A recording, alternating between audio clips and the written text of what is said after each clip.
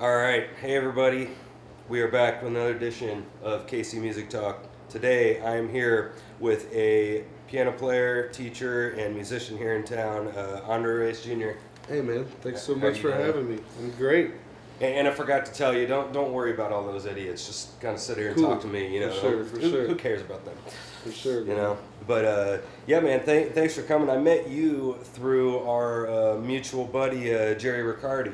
Yep. And I think when we both met each other, we kind of said the same thing. Where Jerry was talking to you, talking to me about you. It sounds like he was doing the Yep, same talking thing. to You know. me about you, man. Yeah. So I've been dying to meet you, and I'm glad we met. A few weeks back, and it's been great, man. Killer Yeah. player. Oh, thanks, man. Yeah. Well, you too. I like. So- We'll talk about this in a minute, but definitely watching you for sure with obviously like courting and stuff, but just soloing. I mean, you got some chops, man. I mean, I you're going. appreciate that, man. Thank you. Nobody does that in one day, you know. I mean, they get the piano and then, For sure, man. A lot of Yeah. work.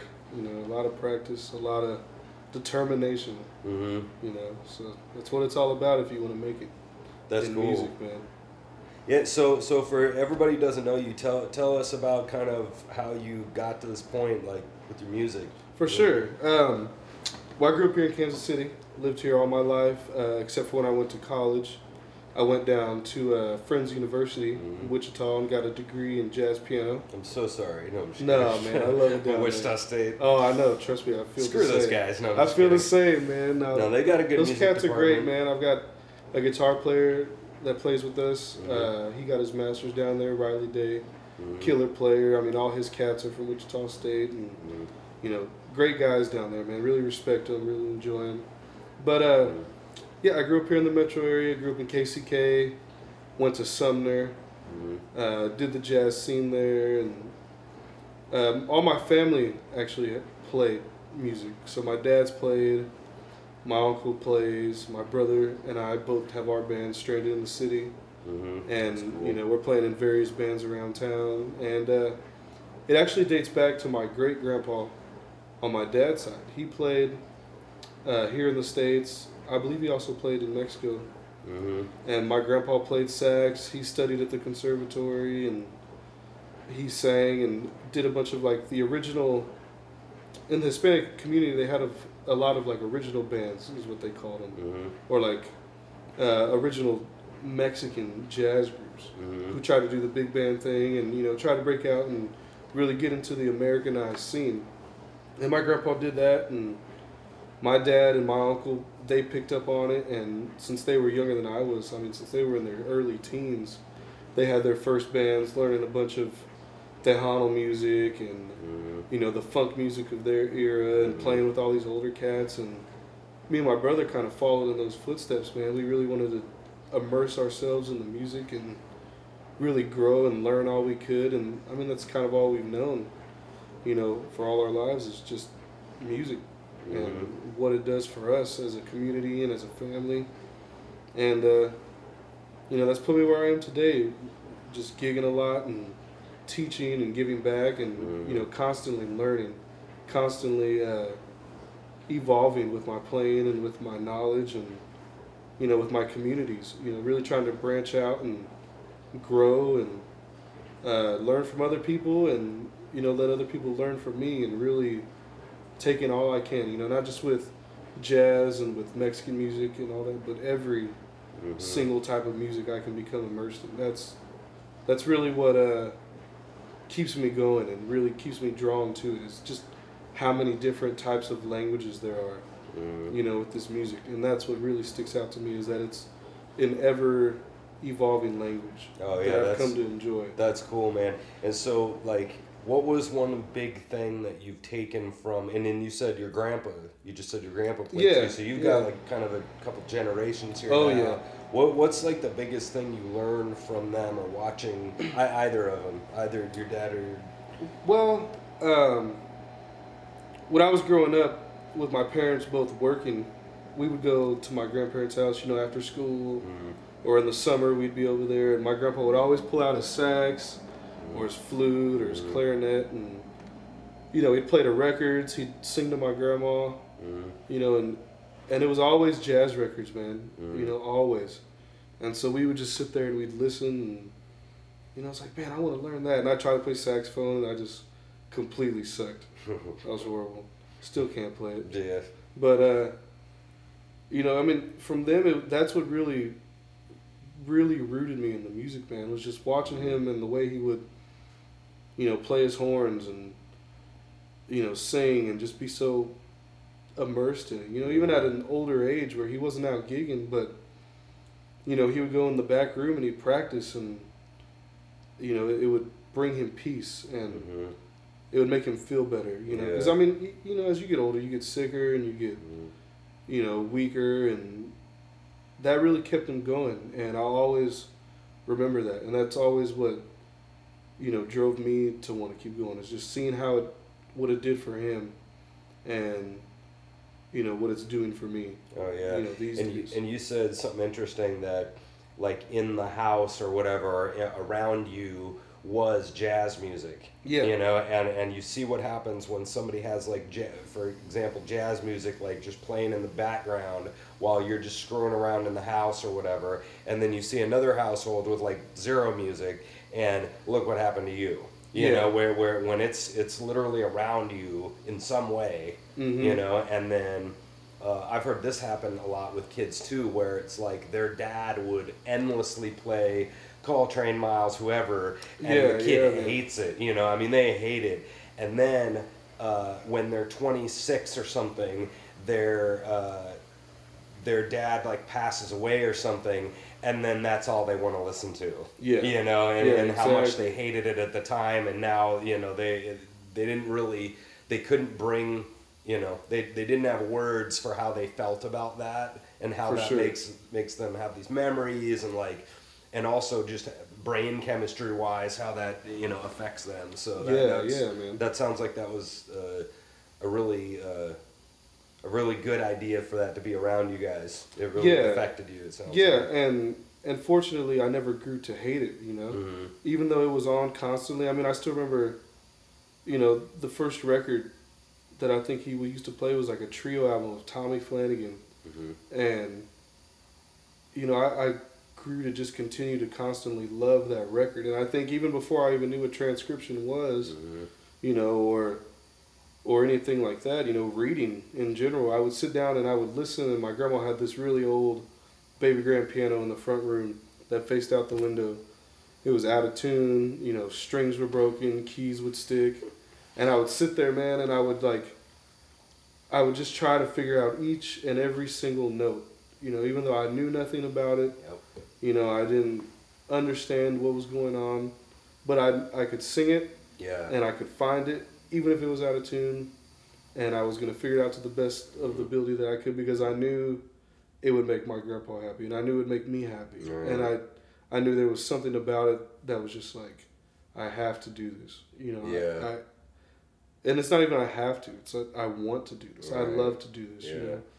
I love what you just said, because that's the difference between, and I would probably put myself in that category too, of the transcription part of just figure it out, you know, and nobody's really telling you, and you just have that you know, I would imagine that people like yourself have that wherewithal of that, oh, that note's higher than this one, right? Oh, he's stopping on this, bump, bump, bump, you know, you know, oh, no, I need this, I'm going too fast here, I need to, like, back off if the rhythm's, like, laid back or something, you know, all these little nuances of the music, and some people just don't have the wherewithal to just figure that out. And that's annoying, because, and in a minute I would love to talk to you about teaching, but that's one of the things that frustrates me about teaching some of my students, is that the way that I have to teach them is not how I learned. For sure. Because I just sat there and went, oh, you know, like the one I always use is Riders on the Storm, when he says, like, let your children, you know, and there's the stop there. And when I'm trying to do that on my violin, you know, no, it's not this smooth. You know, and that kind of stuff, I bet you were, I'm just going to guess, but I bet you were just one of those people that just figured that out. Man, you know, I wish I could say it was that easy, but that's where it comes back to the whole idea of what I talked about earlier with, it's a constant learning of a new language. You know, like just when we're learning Spanish or German or French or whatever, you've got to learn that dialect. So, you know, with jazz, you had to learn how to swing right. You know, you had to learn how to lay back or be on the beat or, you know, quarter note triplet or, you know, dotted 8/16, whatever the case may be. You know, or how does blues swing, you know, variate from jazz swing. Yeah. You know, I mean, and it's just a constant learning of the language. But the cats that really take the time to sit there and listen and play along and really nitpick and understand, you know, those are the cats that are going to get it. And those are the cats that are going to fall in love and make a difference with it. You know, and that's what drove me, man. That's what really interested me, was just, you know, the challenge of really learning it for what it was. You know, not doing it halfway, but doing it all the way. Right. Yeah. You know, and really understanding it for what it is. Yeah, I like that. So tell me a little bit about your 2 or whatever projects you got going right now. Man.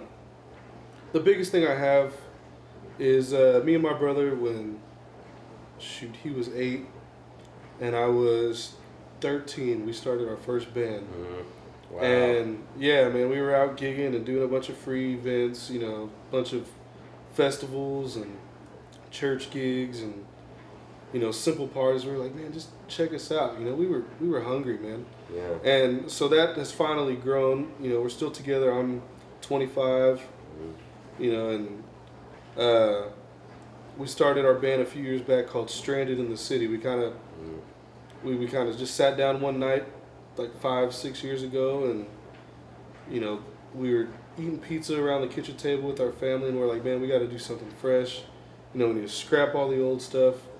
And you know, we started writing names down, and that's how we got our name. And you know, we finally got, after all these different pieces moving around and all these different evolutions, and you know, we want to do this music, we want to do that music, you know, can we do this music, like, and all that. We finally got a group that we think is hungry and ready. So that band has really started to pick up in the last few months, and that's kind of like my main project. That's kind of my baby, you know. Yeah. I'm working hard, and we're all working hard. It's not an I thing, you know. It's a team. It's a family. That band is a family, and that's the biggest thing that's going on right now, is that we're working towards our first album. That's cool. And you know, we're writing.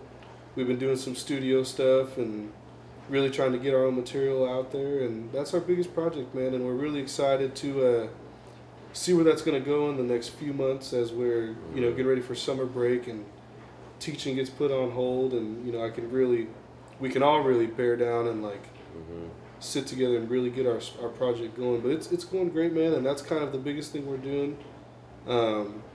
Shameless plug, we're on Facebook, you know, and it's not shameless. Yeah, man. So if you guys want to check us out, please do.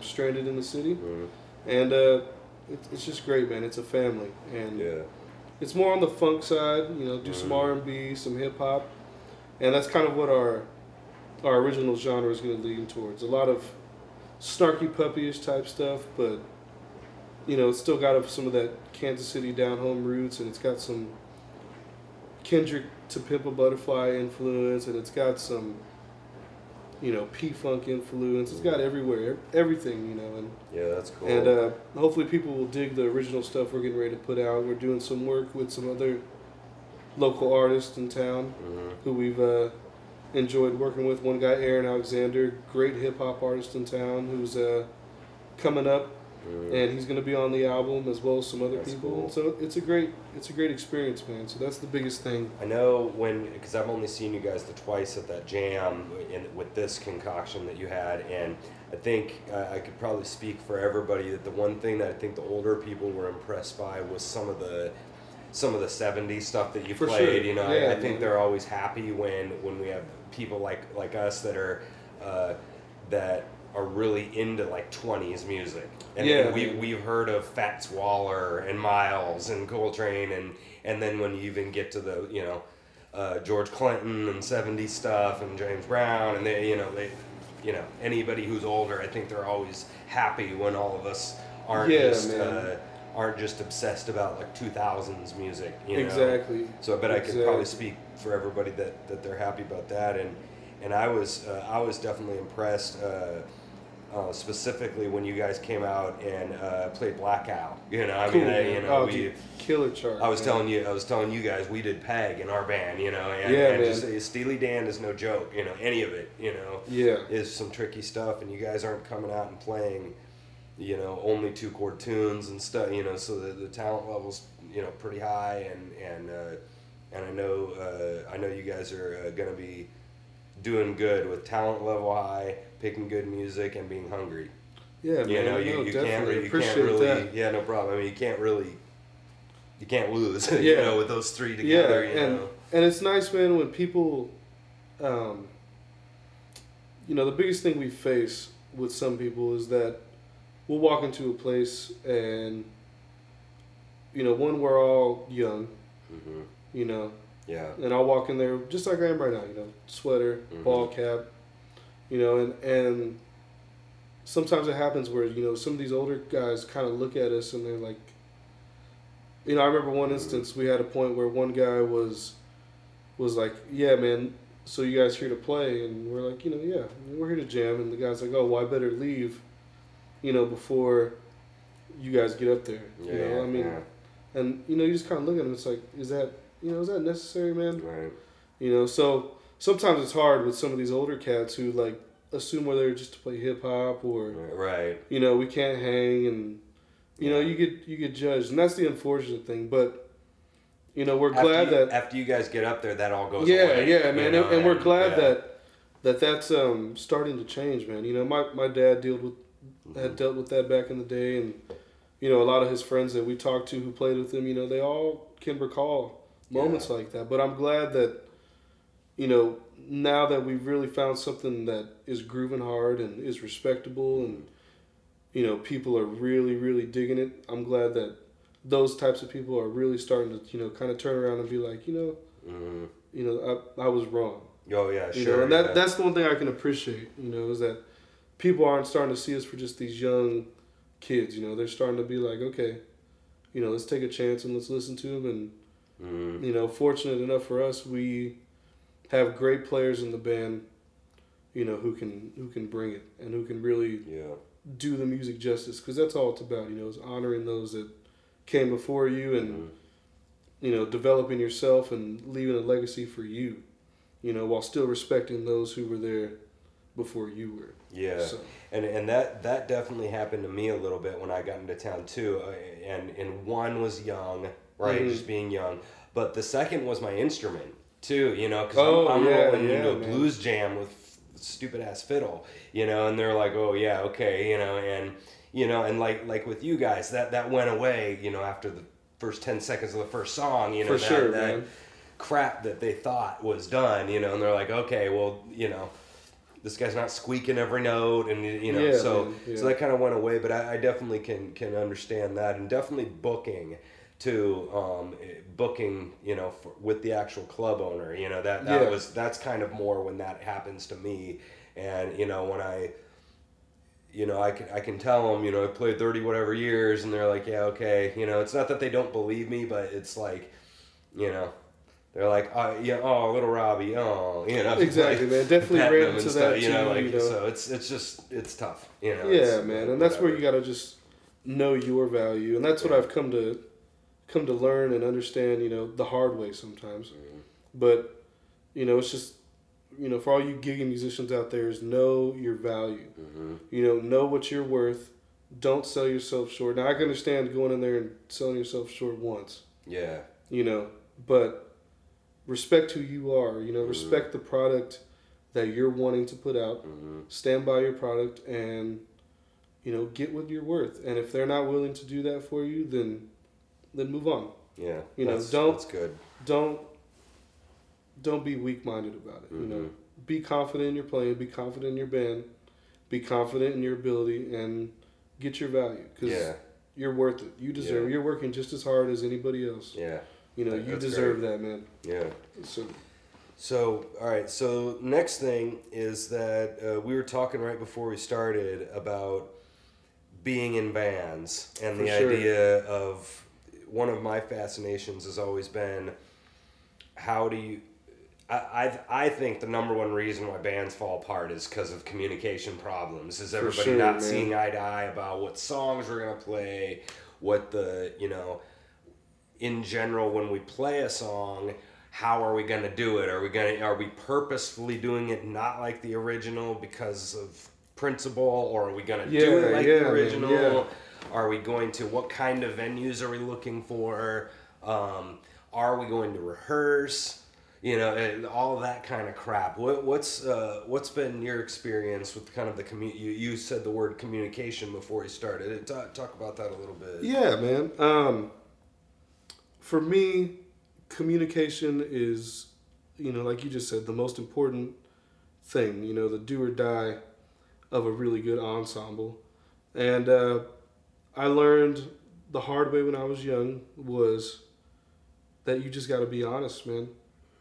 If you're not honest, you're never going to get anything done.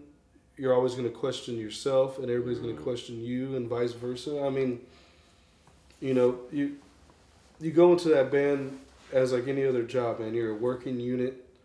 It's kind of like it's kind of just like a big puzzle, man. Everybody's got their piece, and it's all got to fit together, and it's all got to work. And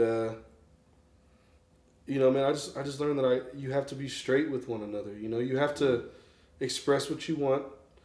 You have to be able to have a thick skin because not everybody's gonna see eye to eye. Just like you said, we're gonna do it. Mm-hmm. We're gonna do it like it's done, or are we gonna make it our own? Yeah. And not everybody's gonna be down for one way or another. So how do you compromise that? Mm-hmm. You might say, okay, well, if you're gonna, and this is where every scenario is different. So I can't speak for every band, but I can speak for, the things I've seen is that maybe this tune, you have a disagreement on, and it's like, okay, well, if we're going to do this one original, like it was by the book, then I would ask that maybe we do this one more of our interpretation, and there should be, that's where both parties have to say, okay, one's working for me, so I need to work for the other. Or if, you can't be afraid to just tell somebody like, man, that bass line is too busy. Yeah. That groove, like there's no pocket, your keyboard playing, you're doing too many fills, or it's, you can't be afraid to let them know because one, if you can't tell them, it's never going to change. Right. Then you're going to be bottling up all your emotions, all your anger. You're sitting there hoping they figure it out. Yeah. No, and that's not the way it works, man. Yeah. It's everybody in that room is not only a learner, but they're a teacher. And so you got to be ready to teach as well as accept the criticisms and grow and learn from those. Because if you can't do that, then you're just a stubborn player. Yeah. And who wants to work with a stubborn player? Right, yeah. But one thing that I think the guys in my band and a lot of the cats that I've really got to work with and talk to and, exchange knowledge with is that for me, I've found, the best way to really learn a tune is to just learn the damn tune the way it is. Learn it the original way as much as you can and then go in and dissect it, and then go in and like, screw start to mess around with it, but you got to know it the way it was. Yeah. And you got to find tunes that were similar. So, maybe find another cover version of it. Maybe find another person who did it. How many guys learned that tune wrong? And then 20 years later, they're playing the same wrong chord right there. Exactly. Or they're doing two tags at the end when there's supposed to be no tags. Exactly. That kind of stuff. And like, that does get annoying. You come into you get a sub. Right, a really good sub in town that's played that song for 30 years, some classic rock song or something, and they get in there and then they're all, well, exactly. Where'd you go? Okay, there you are. And that's where you guys got to be open for like a healthy debate. I remember for the longest time, we had a debate on one of our songs: is that a major chord or is that a minor chord? And it's like, dude, we're going at it, we're arguing. There's like 5 guys involved, and then it's like, oh wait, okay, it is major. And it's like, well, we've been playing a minor this whole time, man. Like, come on, let's get together. But that's where you're like, okay, we were wrong. we laughed about it, we Right. figured it out, and it's all good, man. And that's where, that's just how you continue to grow and really, really have a tight connection with them. Because that's what it is, man. It's a tight knit community is what a band is. It's a family. Yeah. And that's always what I call the groups I'm in, man, a family, because you're growing together. If you're really trying to be a good band, you're seeing each other at least once a week. Yeah. You're going out and doing things on the weekend. You're going to concerts. You're constantly communicating. Yeah. On so many different levels. I mean, I don't just know about, you. I know about you. I know about your kids. I know about your family. Yeah, you know them. Yeah. So you got to treat each other with that open and honest respect. Yeah. That's what it is. It's a respect thing. I don't want to be humble, or I don't want to be sensitive to you, because that's like, I don't respect you. I want to be honest with you. I want to be willing to help you grow. See, and this could go in a million ways. I mean, this could be definitely a political discussion on this topic, but like, is that honesty? Is that cruel? Oh, man. He's saying no. Man, no, I think it just... I mean, that's a great question, I mean, because there's a lot of people, and this is one of my next questions kind of with open jams, and it's kind of the same topic as how do you come at another musician, and what kind of tone do you come at him, what intention are you coming at him, and when you disagree, if you give him that honesty, is that cruel, or is that for sure, is that what we have to do? Now, I've dealt with that, man. Yeah, I've dealt with that. When it comes to the personal conversations between you and your bandmate that you're that family with, I think you just need to be yourself. So if you're rude about it, you're rude about it, but they know you and you know them, and they know that you don't mean anything by it. Yeah. It's just you communicating with them to become better, and you communicating with yourself to become better. Can you be nicer? Yeah. Yeah. Do they want you to be nicer? That's up to them. And that's where you, as the person who's trying to tell them, you have to have the common sense to say, okay, he might not receive that well. Yeah. So maybe I need to adjust. That's where you have to look inside yourself. Yeah. Now, when I've done it on a jam, or on a bandstand, where if it's somebody like, if me and you had first met and we gigged together, I have to be ready to approach that in a more respectable fashion, because I don't know that person on a deep level. I don't know anything, about you. So how can I come at you and be rude about it? One, the way I see it is, if someone came to me like that in a rude fashion, I would say, one, well, why would I want to gig with you? Yeah. Are you a snob? Like, are you stuck up? Like, if they came at me in a more appropriate manner, I would say, okay, man, cool. Like, thanks for letting me know that. I'm glad I know that now. Yeah. I don't want to treat anybody rude who I don't know. Yeah. So the one question that I've been rolling around in my head is the idea, and again, this could go into many, many other topics, but the idea of when you don't have control over something, what should you do about it? And so the example is like when you have this person who you aren't seeing eye to eye with, right? They want to do it like the original and you don't, or whatever the problem is.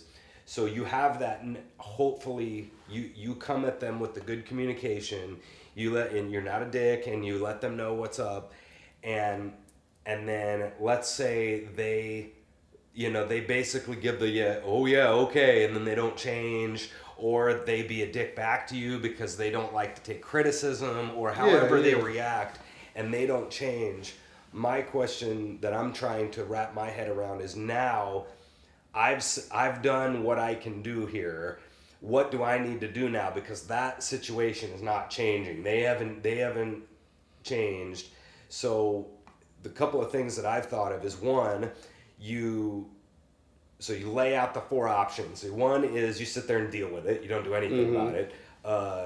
Second is you get even more aggressive. I'm not saying these are good. I'm just saying these are options. You could get even more aggressive. third really bad option is you could go behind their back, right, and tell the band leader or something, you know, and hey, can you talk to this guy? He's pissing me off. He's playing over me every single time I have a solo or whatever the thing is. And then the fourth other good option that I found that it might be the solution that I really hate is you just go find like-minded individuals and you quit. You know, I hate that crap. But that's the problem that I'm thinking is probably the solution, because you can't change him, you know. And so what I want to do, and this is again a teaching kind of thing, is this thing is not fixed. He is not learned. You know, that we've tried this, but he is not any better right now. You know, so what I want to do is I want to fix him being better, but then you can't fix him being better. So then all you do, like in the world, you know, and then make this broad in a world sense. Okay, so I just go pick like-minded individuals and that are already good players or already have etiquette or already, you know, and then I feel like I am better off, you know, with that solution. I'm better off, but he isn't.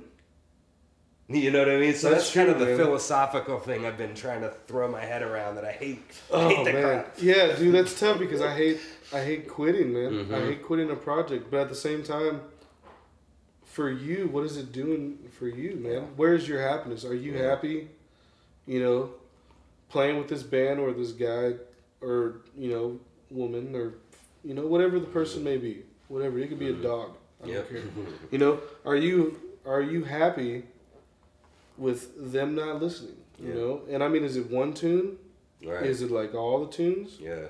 You know, I think that's where you and yourself have to figure out, okay, what's best for me? Yeah. You know, do I really want to put up with this? Because there's plenty of other cats who could take this There's a lot of players, especially in Kansas City, you know. You know, what does it really mean to me? Like, am I really enjoying this? And if you're not enjoying it, then who can fault you? Yeah. You know, that's where you got to look at your own happiness. Yeah. Because nobody is going to judge you for being happy. Yeah. You know? So this is a question I asked Jerry, because Jerry just did his last interview, and I wasn't going to ask you this or him, but it's actually a really good question. So along this lines of when you have problems with a bandmate or whatever, and this answer I guess could be different answers for everyone, but how did I word it to him? What is your deal breaker?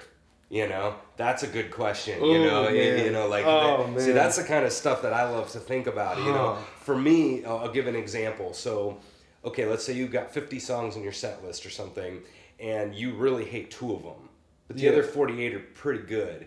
To me, that's not a deal breaker, right? I mean, that's kind of deal with these couple of songs. Quit being a brat, you know. I could deal with that. Yeah. Now you get another scenario where the dude 5 gigs in a row is literally falling off the stage drunk, right? That might be a deal breaker with this guy. You know, that where you're making us look bad. We just got fired from 2 shows. You know, that's like an extreme example. You know. Yeah. But and I don't even know if you even have to answer this, but that's the kind of rhetorical question I'm trying to put out there to the world, is on this scenario of when you choose to walk away, do some people choose bad deal breakers, you know, and do some people choose really, you know, necessary deal breakers, you know? That's for just sure. a rhetorical question out there, you know? I mean, I'd be happy to answer it, man, because I've dealt with that, you know, and I'll keep it short, but I think the biggest deal breaker for me is when you're dealing with an individual who doesn't consider himself an equal piece of the pie. You know, like who's not putting in the practice, who's not putting in the effort to learn, who's not helping the setup and the tear down on the gigs. You know, especially if it's your own stuff. You know, let's help each other, man. Like we're making the same pay, or should be, depending on how your place in the ensemble. You know, how many guys don't help tear down? Yeah, exactly. Yeah. It's a pain, dude. And I can understand if a person's older. Yeah. You know, or sick or has some sort of problem. That I understand. You only have one leg. Get out there. You know, yeah. Like carry this low, man. Like that's not a very good excuse. One leg. Come on. Exactly. Please. Exactly. No, but you know, it's things like that, man. It's just when a person doesn't want to bring their equal part. You know, that's what really that's what really drives me to say, you know, maybe I'm not right for this, or maybe you're not right for this. Yeah. Depending on the position I'm in, you know, if I'm the manager, if I'm, you know, just another player. Right. You know, it's got to be an equal. It's got to be an equal cut, man. Yeah, that's cool. I like that. All right, so another one for you. So talk to me. There's one that I'll share in a minute, I guess, for myself with teaching. Kind of moving over to teaching. Just I guess you can answer this however you want, but just like tell me a little bit about something in your head recently, like good or bad with your studio. You know, what's been annoying you, or what's been really, you know, you've been glad about recently, or is there anything you've been thinking about with your teaching? Yeah, man. I just dealt with this the other day. It's finding the motivation for some of these kids. Yeah. You know, and I think every teacher faces that. You know, especially with the younger age students, is finding what's going to keep them inspired. You know, how do I adjust to make this kid, you know, to make their drive, you know, stay there. And I think that's one thing for us as teachers, or at least for myself, you know, I found that really makes my gears turn, and that really helps me enjoy teaching, is like, okay, what can I do differently with this guy or this young lady that I'm not doing with this other student, you know, that might push them to want to work harder, or push them to say, okay, maybe I do need to sit down and practice a little bit more. You know, because I hate, which I have, you know, recently started to do, was give a parent a sheet and say, okay, I need you to initial that your child practice 20 minutes a day. Right. You know, I don't want that. You know, I don't mind going out and saying, okay, look, if you come back and learn these 3 songs next week, you know, here's a chocolate bar. Chocolate bar is not going to break me, you know, but it's also going to help the kid practice because he loves candy. He's a kid. You know? Yeah. You know, they're all kids. They're going to love something simple like that. And so, why don't you like the why don't you like the mother or whatever signing that sheet? Why don't you like that? Why don't I like that? Because I feel like then it's forced upon them in some ways. Yeah. You know, I don't want to force anybody to do anything. I mean, there's been, you know, there's times when I've told a student, you know, you haven't practiced in 2 weeks. We've been on the same song for 2 weeks. You know, I don't... And it's worse. Yeah, and it's worse. You know, like, you can't even remember what that note is. You know, or I hate when, you know, and I hate to say it, but, like, I hate when a student can play the last 4 measures of a song perfectly, you know, but then the first 4 measures were the exact same thing. And it's like, you know, and I don't be mean to them about it, you know, but it's like, what are you not understanding sometimes? You know, and it's just them not being inspired. Yeah. So you can't fault them. They're all young. They're all going to go through transition. I was the same way. Yeah. You know, I unfortunately, as a young kid, hated to play classical music. So I quit. Yeah. Quit my lessons. Right. And that's when I got into the blues, you know, and doing all transcription by ear and everything. And it's like, you know, I truly regret that, and I wish I would have stayed. Yeah. You know, but everything happens for a reason. Right, but that's a really interesting example, because you obviously, and we don't know this in the moment, you know, as teachers and parents and students, when they're sitting at 6 years old or 10 years old or whatever, and we can't see when they're 40. Yeah. You know, and we look at you now, right? I mean, you're, you know, deep in it, you know, really inspired, you like music, you're teaching, you know. Yeah. And like, so, you know, we can't see where they're at now, but you are obviously a person that right now this isn't happening. This classical is not happening. But look what happened even whatever a couple years later, when you get a different kind of music, and now you have this insane inspiration, and now you're sitting 30 years down the road, or 20 or whatever, and you're so that's what's been hard for me, like you just said, is to find that thing. Yeah, and find that a motivational thing, and I don't know what it's gonna be. Yeah, and you can't. That's what sucks about it. Is you don't know what that's gonna be. You don't know what it's gonna be. Yeah, and that's, you know, you can't fault the teacher. You know, for me looking back on it, and I'm like, I can't. She didn't know what motivated me. Yeah, you know, she was doing her job of teaching me and doing what worked. You know, and it was just me who wasn't hungry. You know, that was me saying, okay, this music over here is making me hungry. Yeah, so I need to do this, you know. And so now that I'm teaching, because honestly, man, when I went to school, you know, and I went to college, I was like, I'm never going to be a teacher. I don't want to do this. Now I'm teaching Catholic grade school and doing lessons, you know. And for me, it's just like, I remember back, you know, Christine Vitt, man, great piano teacher. I love her to death. If it wasn't for her, I wouldn't be playing, you know, and knowing what I know. But for me, I look back on that moment, and it's definitely a teaching moment for me to say, when I face these challenges, what can I do differently to inspire, you know, this particular student? And everyone's different. Right. And everyone I have to pay, you know, special attention to, because none of them are going to be the same. They might be close. Right. But they're not going to be the same. Yeah. You know? I bet there'd be a couple of techniques that you would do that these four students all four of these students, that thing worked good, you know. So there's going to be some similarities, but I totally know what you mean. You cannot take them all the same. Yeah, and even in those similarities, man, you can do them a little bit differently for each one. Yeah. You know. So one of my so for me it's one of those things where I've had those moments, and this is really what always gets me is the emotional amount that I'm taking on myself and the amount that needs to go on, because I look at it as a 3-part team. You got you, parent, student, you know, and so you have these 3 responsible parties here. And so a lot of times, just because of the way I am, there's stuff that I will definitely like put on them, but there's a lot of stuff that might need to be put on them that I'll take onto myself. It's just my personality, because I hate being wrong and stuff, you know. So I want there to be something. This is back to the control thing we were talking about a minute ago. Is that I want to put something in my control that I could do about this. You know, the situation of the student not being able to work out, and that's why I hate the idea of not being able to control that. I said that word, control. And so like when I have this situation and the kid isn't doing what they're supposed to do, the first thing that I'll think of is that I haven't motivated them right. I haven't given them the quite the perfect exercise that is actually fun, instead of me just drilling them. So I'll first put it on me. But the thing that I've had to actually, and this is probably, I'm maybe a little opposite from a lot of teachers, because I think they will mostly put it on the student.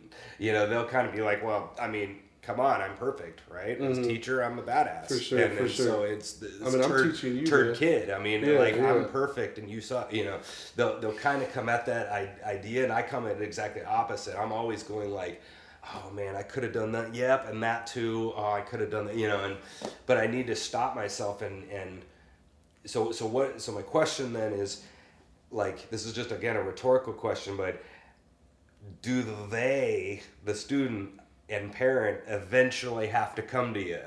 You know, because I think of it as I'm the coach and I'm just throwing things. You know, I'm not playing the game. Yeah. You know, and what do you think about that? Man, you know, when I'm teaching these kids, from the very beginning, I'm trying to find ways to make it to where it's all on them. Yeah. You know, and that's not because, like you said, I don't want to be a douche teacher. I don't want to be like, I know it all. You know, but I want them to have the feeling that they want to do it for themselves. Yeah. You know, I've got... That's the ultimate, right? Yeah. You know, I mean, I've got like a few kids that I teach in the same household, and the oldest one, you know, great kid, man, but he's just getting ready to he just started college. You know, he's figuring out his way, and he wanted to do lessons, and so for a while he quit. You know, he quit because he was starting college, picked it back up, you know, and, you know, I'd watch him, and I noticed, you know, he wouldn't have enough time to practice, and I was like, you know, man, I'm not going to sit here and, you know, waste your time, waste my time, you know, waste your parents' money, you know, or whatever the case may be. Like, you know, I want it to be on you. You need to decide for yourself, you know, is this something you really have a passion for? Is this something you really have time for? You know, and that's what I kind of do, even for the younger ones. You know, I tell them, you know, you haven't practiced in 3 weeks, dude. Mm-hmm. You know the stuff. You know, you're smart, you know. And I try to encourage them. Yeah. I try to beef them up. Like, I know you know it. You're pointing out, every time I point to a note, you know what it is. You show them something that they're doing good. Yeah, because I feel like... Proving it to them. Yeah, I feel like these days, in a lot of ways, the youth are handed things. Mm. you know, and they're handing things way too easily. Unlike when me and you were growing up, you know, it was like We're in handing you're everything. gonna figure it out, man. Yeah. You know, and you're gonna figure it out for yourself, and you have, you know, you have the brain and the knowledge and the capacity to do it. Yeah. You know, so that's what I try to do for them is I know it's still on me, and there's different ways to approach it, and it is on me at the end of the day as the teacher to make sure they get it. Mm-hmm. But the way I perceive it to them is that, you know, you're smart enough to do it on your own. You know, I'm just here to kind of walk you through it. You know, it's on you to really have the passion and the knowledge and figure it out. Mm-hmm. You know, and that's what's really helped me with a lot of my students and kept them accountable. You know, not saying I haven't had to hand out, you know, a practice time log, but you know. See, I don't. The reason why I asked that question of why do you do the time, or why don't you like the time logs is because I'm kind of similar to that, where because in college we call that like an informal assessment when they just sit there and play it for you. Yeah, you know, yeah. and like any good teacher can tell in 1 second, you know, that shit is worse than last week. Yep. You know, I mean, that means you didn't practice at all, because it would at least be the same, you know, but it's worse. And so like for me, when you give the parent the timesheet, and then, you know, it's just too easy for the parent to sit there with the kid, and the kid is watching the parent, they didn't practice, and the parent's like, okay, you know, I'll just basically cheat and sign this. And so now the kid is saying the parent totally okay with cheating. Yeah, you know what I mean? And so that's why, because to me that is not proving anything to me. That and you could almost make an argument that is making this worse. Yeah. You know, that situation right there. But you and I know we can sit here for 2 seconds and figure out if the kid's practiced. You know, so exactly. That's, to me, like, I like the idea of the parent sort of barely being involved, I guess. Yeah. Right? I mean, I guess exactly. they are, but, you know. I rarely have got them involved. Yeah. You know, and the only time I have is when I say, hey, you know, your kid, they didn't practice. Yeah. You know, and I'm not going to sit here and waste your money and my time and their time. Yeah. You know, like, if they can't practice, I'm not going to, you know, I'm not going to teach them. Yeah. You know, and so I kind of put it on them right there, I guess, at that moment. But at the same time, it's still on the kid, because I'll even tell the kid, you know, hey, you haven't practiced. Mm-hmm. You know, and I'm not going to waste, same thing I told the parent, I'm not going to waste their money, Mm-hmm. our time. You know, it's on you. And fortunately, I haven't had to walk away from any kids yet. Mm-hmm. You know, but I totally get what you're saying. I hate when a parent, you know, just can't say, hey, he didn't practice. Yeah. You know, and it's not on them. I can't fault them. But at the same time, as the adult in the situation, if I asked you to do this for me, you know, I need you to be honest and do it. You know. And then another question, like I said before, is that meeting right there where you're telling them that they're not doing good enough or whatever, you need to practice. Again, the question, is that cruel? See, I would say no. Nope. I would say not at all is that Not cruel, at you know, all. but there's some people in the world that think that's cruel. Or like, I'm in your boat, man. Not just that you're not doing what you should, but the kind of, you know, some people would call it like an ultimatum almost. You know, I don't need to sit around here and waste your time and you waste mine, you know. That come to Jesus meeting right there, you know, is that cruel? See, I'm probably with you in the camp Not cruel at all, heck man. no, is that no, not? it's not cruel. That's not cruel, you know. If anything, they should look at that as, okay, that's very respectable, because you're not going to waste my money, you know. Mm-hmm. If they're paying for this, you know, they should be getting exactly what they're paying for. Mm-hmm. You know, and so... Because now you're taking their money. Yeah, and that's a great point. You're letting the parent know that I'm not just going to sit here, oh, yeah, Billy, great job. All right, see you next week. You know, you're just taking, you know, there's my taking the however money. many dollars I make. Yeah. No, I'm not going to do that. You know, Yeah. I'm going to have a come to Jesus moment with you. Mm-hmm. I'm going to tell you the way it is. If it can't change, you know, I'm going to let you go, because I'm not going to do that to anybody. I'm with I you, wouldn't man. want that done to me, so I'm not you. going to do it to them. Yeah, You know? I'm with you, man. So cool, man. So I guess last two quick things here is, tell me just a little bit about playing different kind of genres? Because I know you're probably similar to me, where you've kind of played a lot of different kinds of music, and there's a lot of guys in town and everywhere, I guess, and the classical players are very much like this, where they play classical and that's kind of their thing. Mm-hmm. And then a lot of the blues guys have played some rock, and you know, a lot of the blues guys played classic rock stuff. For sure. And for sure. But you know, they go, oh yeah, jazz, right? Okay, you know, and they or the jazz guys go, oh, you're a country musician. Okay, well, you know, all right, nice to meet you, but you know, go over there. Yeah, you know, yeah. So they kind of get that attitude with a lot of talk about a little bit of the differences in some of the music you've played.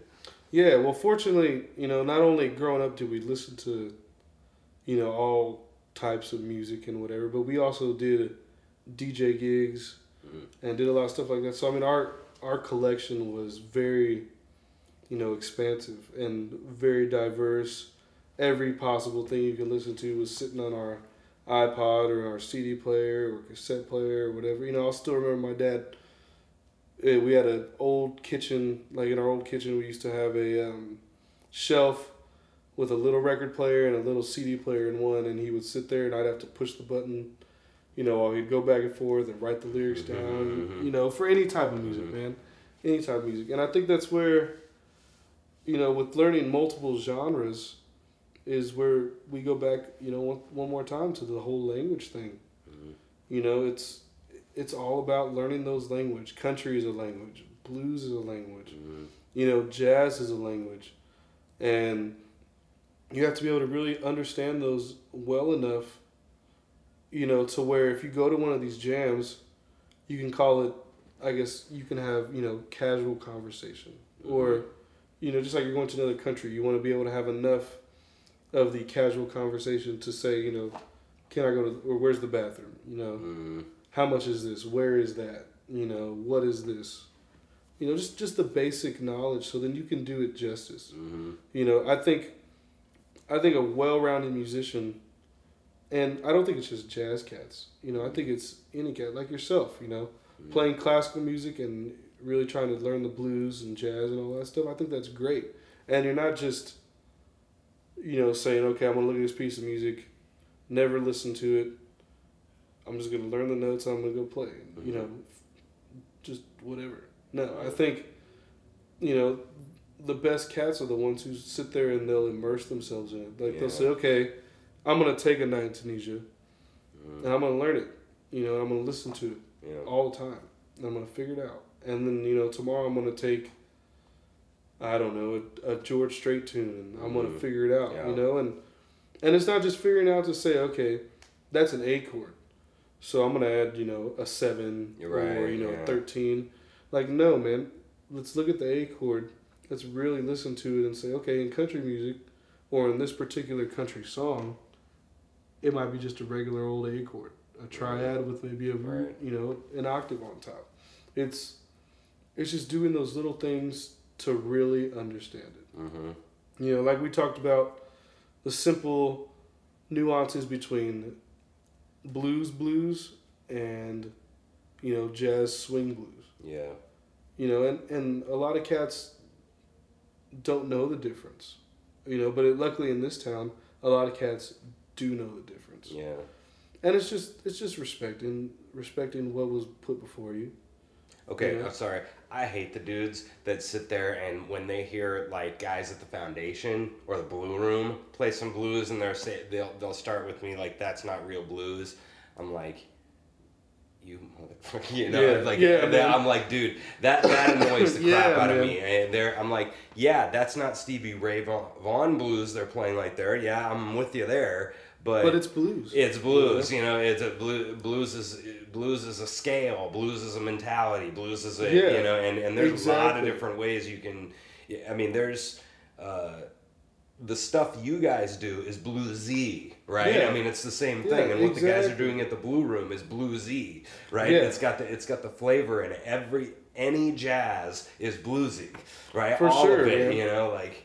For that drives me nuts when those guys say that. Dude. I'm like, that sounds so ignorant to me. Like, I don't know. Yeah, everybody's got their own interpretation. And every place is different. You know, I mean, okay, Well, if you're gonna be like that with saying that's not real blues, then you tell me what's real blues. You know.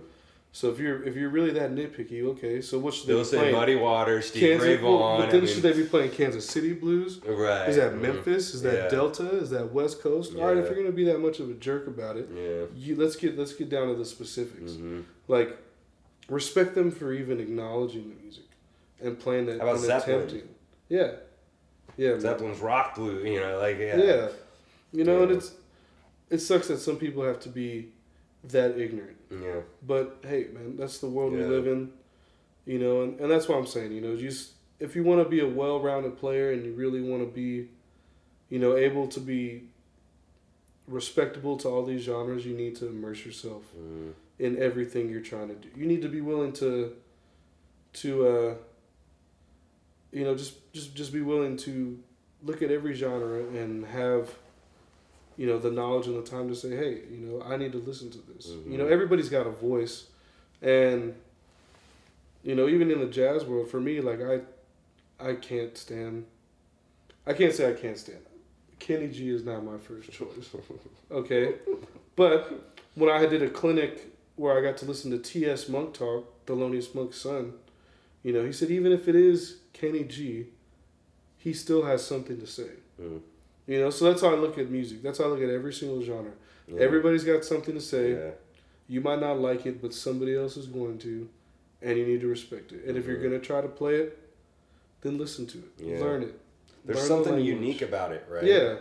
I always use the example of you'll see like a 67-year-old white guy at a wedding reception, right? And they'll play Brick House or something, and he goes up there and he's on the dance, and you're just like, oh no, dude, oh no, stop, please, stop, you know. And then he goes in the back and then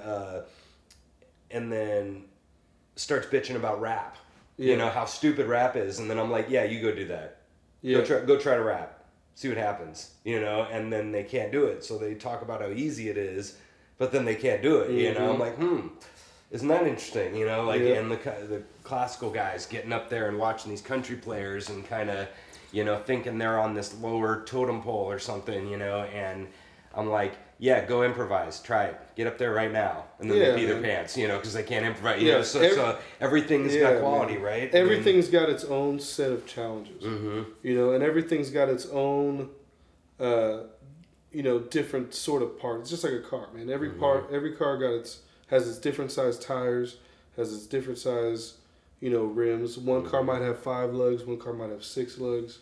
You know, windshield wipers aren't the same size, whatever. But every car, every genre of music has its different little pieces that make it run and make it what it is.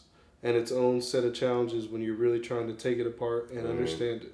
So, and it's qualities too. Yeah, you know. Because these sports cars, they're great, but they can't carry nothing. Yeah. You know, and then this big SUV has got, you know, 16 miles to the gallon, but it can carry a whole, you know, they all got benefits and they all got their weaknesses, they all got their strengths. Yeah. You know, and it's, you know, that's why some people just really get down and really understand one. And, you know, that's great. You know, but I really respect the cats who really try to learn as much as they can. You know, and that could be the basic things like, if I'm referencing a car, they could learn how to change the oil, fill their fluids, air up their tires, pump their gas, and, you know, put a spare on. Yeah. But who knows? Those 5 qualities, you know, those 5 things right there make that car run. Yeah. So if you're playing country and you learn proper voicings, learn how to play the style right, especially like if you're a drummer or a bass player. You know, if you really learn the difference between a country swing and a jazz swing, you know, and even a blues swing, you know, and then learn how the guitar, if you know, for a guitar player, the guitar player learns how his amp should sound, you know, to get a certain dialect as compared to the dialect of a jazz tune, you know, or a blues tune. Like, those little simple things make that car run, and they make that car run better. Yeah. You know, and that's where those are the cats I respect, man. Yeah, that's awesome. You know, man. so that's cool. Well, we're getting close to wrapping up here. You were talking before we started about a a trip or a gig Oh, you did, man. and Yeah, man. and I always like to end the show on some ridiculous moment in the music business because we all of us have, you know, this is lunacy what we do. You know? Yeah. I mean, playing music is just Oh, stupid and man. ridiculous, and we shouldn't even be doing it because of the stuff that happens. But Exactly. You man. got anything like that? Yeah, I do. I need a drink for this one, man. So, oh God, when I was in college, I was very fortunate enough to be in a group called Solstice, Mm-hmm. which was the top combo at Friends, you know, award winning Mm-hmm. before I got there, and fortunate enough when I was able to come in, we were able to carry on that legacy. And Lisa Hiddle, thank you so much. You know, she's great. Shout out to Friends, my alma mater, killer teacher. Mm-hmm. You know, and that's really one of the places where I learned the family idea of music. So big props to her. I hope she watches this, you know. But anyway, Solstice got on our first year at the GEN conference, Mm-hmm. which is the Jazz Educators Network conference. Mm-hmm. And that year was in Dallas. Mm. So, you know, we were in Wichita. So we were driving down to Dallas, man. And, man, I'll just tell you right now, that trip was the most insane thing ever. I'm actually going to start from the end because the beginning of the story is where it was the craziest. But, you know, what happened at the beginning of the story, it made these other two things be like, okay, I get why this is so crazy. Yeah. But one day we were going out for lunch. They had a break in the conference, and we were walking to a deli shop up the street, man. And there's this lady outside on the phone, and she's yelling on the phone, and she's like, "My husband killed somebody. And I need to tell you guys, I need to file a report. I don't know what to do. I know where the body is." And we're just like, what is happening? You know, so we're sitting here like outside just trying to order our sandwiches outside this deli. Yeah. This lady's yelling. People are just walking on by, and we're like, is this normal? You know, like, They're is, like, yeah. is she acting? Like, are we supposed to, you know, leave her a tip? You know, so that happens. And then we went to go eat another day. We went and walked down the street to, oh God, the place that puts the hats on your head and makes fun of you, Dick's Last Resort. Mm-hmm. So we were walking there, you know, went and enjoyed our dinner, stopped and got some beer. No, I'm sorry. On the way there, we were looking up and we seen this plane, like, heading right towards these buildings. And now, granted, the first thing had happened already. The crazy lady happened. And we're looking at these buildings and we're like, oh, dude, we're about to die. Like I hate this so much, man. So yeah, so luckily it was just us, like, in the heat of the sun. Like, the plane just drove, like, right behind flew right behind the buildings. We were like, oh, thank God. The airport was right there. Yeah, we were like, oh, God, I thought this was it. I thought we were done. You know, so that happens. And we were like, we got to get out of here. Luckily, that was like the last night. But all this happened because the first night, man, we got in town. We were like maybe 5 miles out of Dallas where we got our hotel.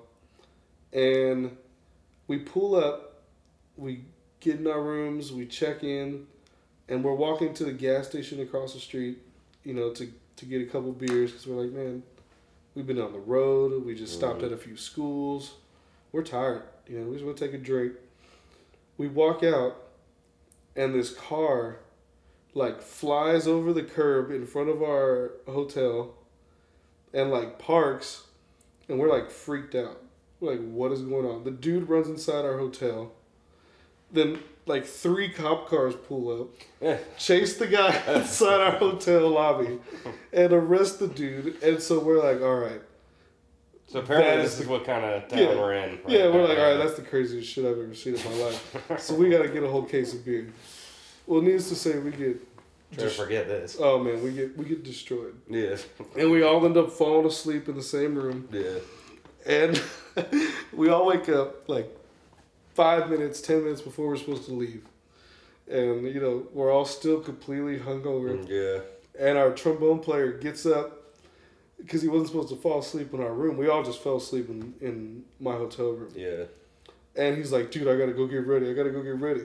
So, you know, we're all fumbling around. We're all still like, oh, God. Yeah. And he reaches for the door.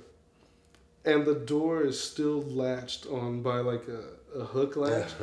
And he pulls the door open and rips the whole frame off the wall and rips the whole door off Drunk the wall. as hell, right? Yeah. And we're like, there's just that dramatic pause and everybody just loses their mind.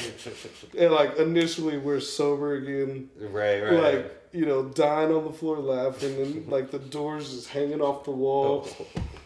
You know, Lisa comes out and he's like, I broke it. I ripped the door off the wall. And like, she's looking at him like, oh, you know, it's like, oh man, that was the greatest. No, that sounds like an out of control. The greatest, most singular moment I have ever had on tour. That's crazy. And that just kind of like, you know, that just kind of like set the precedent for that whole week in Dallas. Yeah. You know, it was just like, we wake up and this guy rips the door completely off the frame in the hotel. And we're like, oh my God. Well, we've had a bunch of like orchestra trips like that. You know, yeah, I haven't had really too many band crazy stories, but you know, I have some other stories like that where we went, you know, going on trips and you know, going bringing vodka with us, or you know, just you know, doing silly stuff. And what was so funny is us being like orchestra kids, all the good kids, you know, like. And you'd kind of be surprised for sure, man. No, how much we kids like that fun, but that's how you learn, right? Yeah, I mean, those moments is it kind of that's what brings you closer together. Yeah, you know? yeah. That's but really even as individuals, I mean, those are all the moments that sound really scary as a parent. You know, looking back on the kid or the teacher looking back on the kid. But those are, if you don't have too much damage, you know, that's what teaches you to not go. Yeah, get lit when you have an 11 o'clock show the next day, like in the morning. You know, that teaches you those things. Teaches you responsibility. Yeah. You know, and it helps you grow up, helps you bond also. Yeah. You know, those moments with those cats, man, I'm always gonna remember. You know, great tours, great experiences. You know, I love those guys. You know, I love that whole community. So, you know, it's moments like that you're always gonna have, and you're always gonna carry, and you're always gonna, you know, kind of reflect upon when you're really faced with a challenge and really faced with an experience you don't understand. It's like, okay, well, how did I do this? You know, so I appreciate every single moment I got with any sort of musical experience. That's cool, dude. Well, pretty much wrapping up here. Drop your band name again. Yeah, guys, Stranded in the City.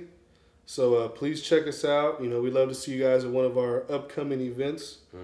You know, we got a few on the calendar, so check us out on Facebook. Website coming soon, new merchandise coming soon. That's cool. Hopefully new EP coming soon, so, you know, be on the lookout. You know, we're really excited, and we hope you guys will enjoy it. Yeah, I definitely want to come to a show here. Like I said, I've only seen you guys twice at those jams, but definitely an awesome band, and obviously up and coming in Kansas City, so you guys should check them out.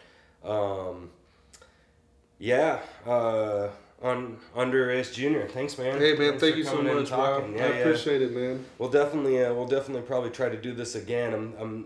I've been saying this on the show that I'm thinking about doing one of these with instruments, because I wanted it to just be talking, like we've done these 25 so far.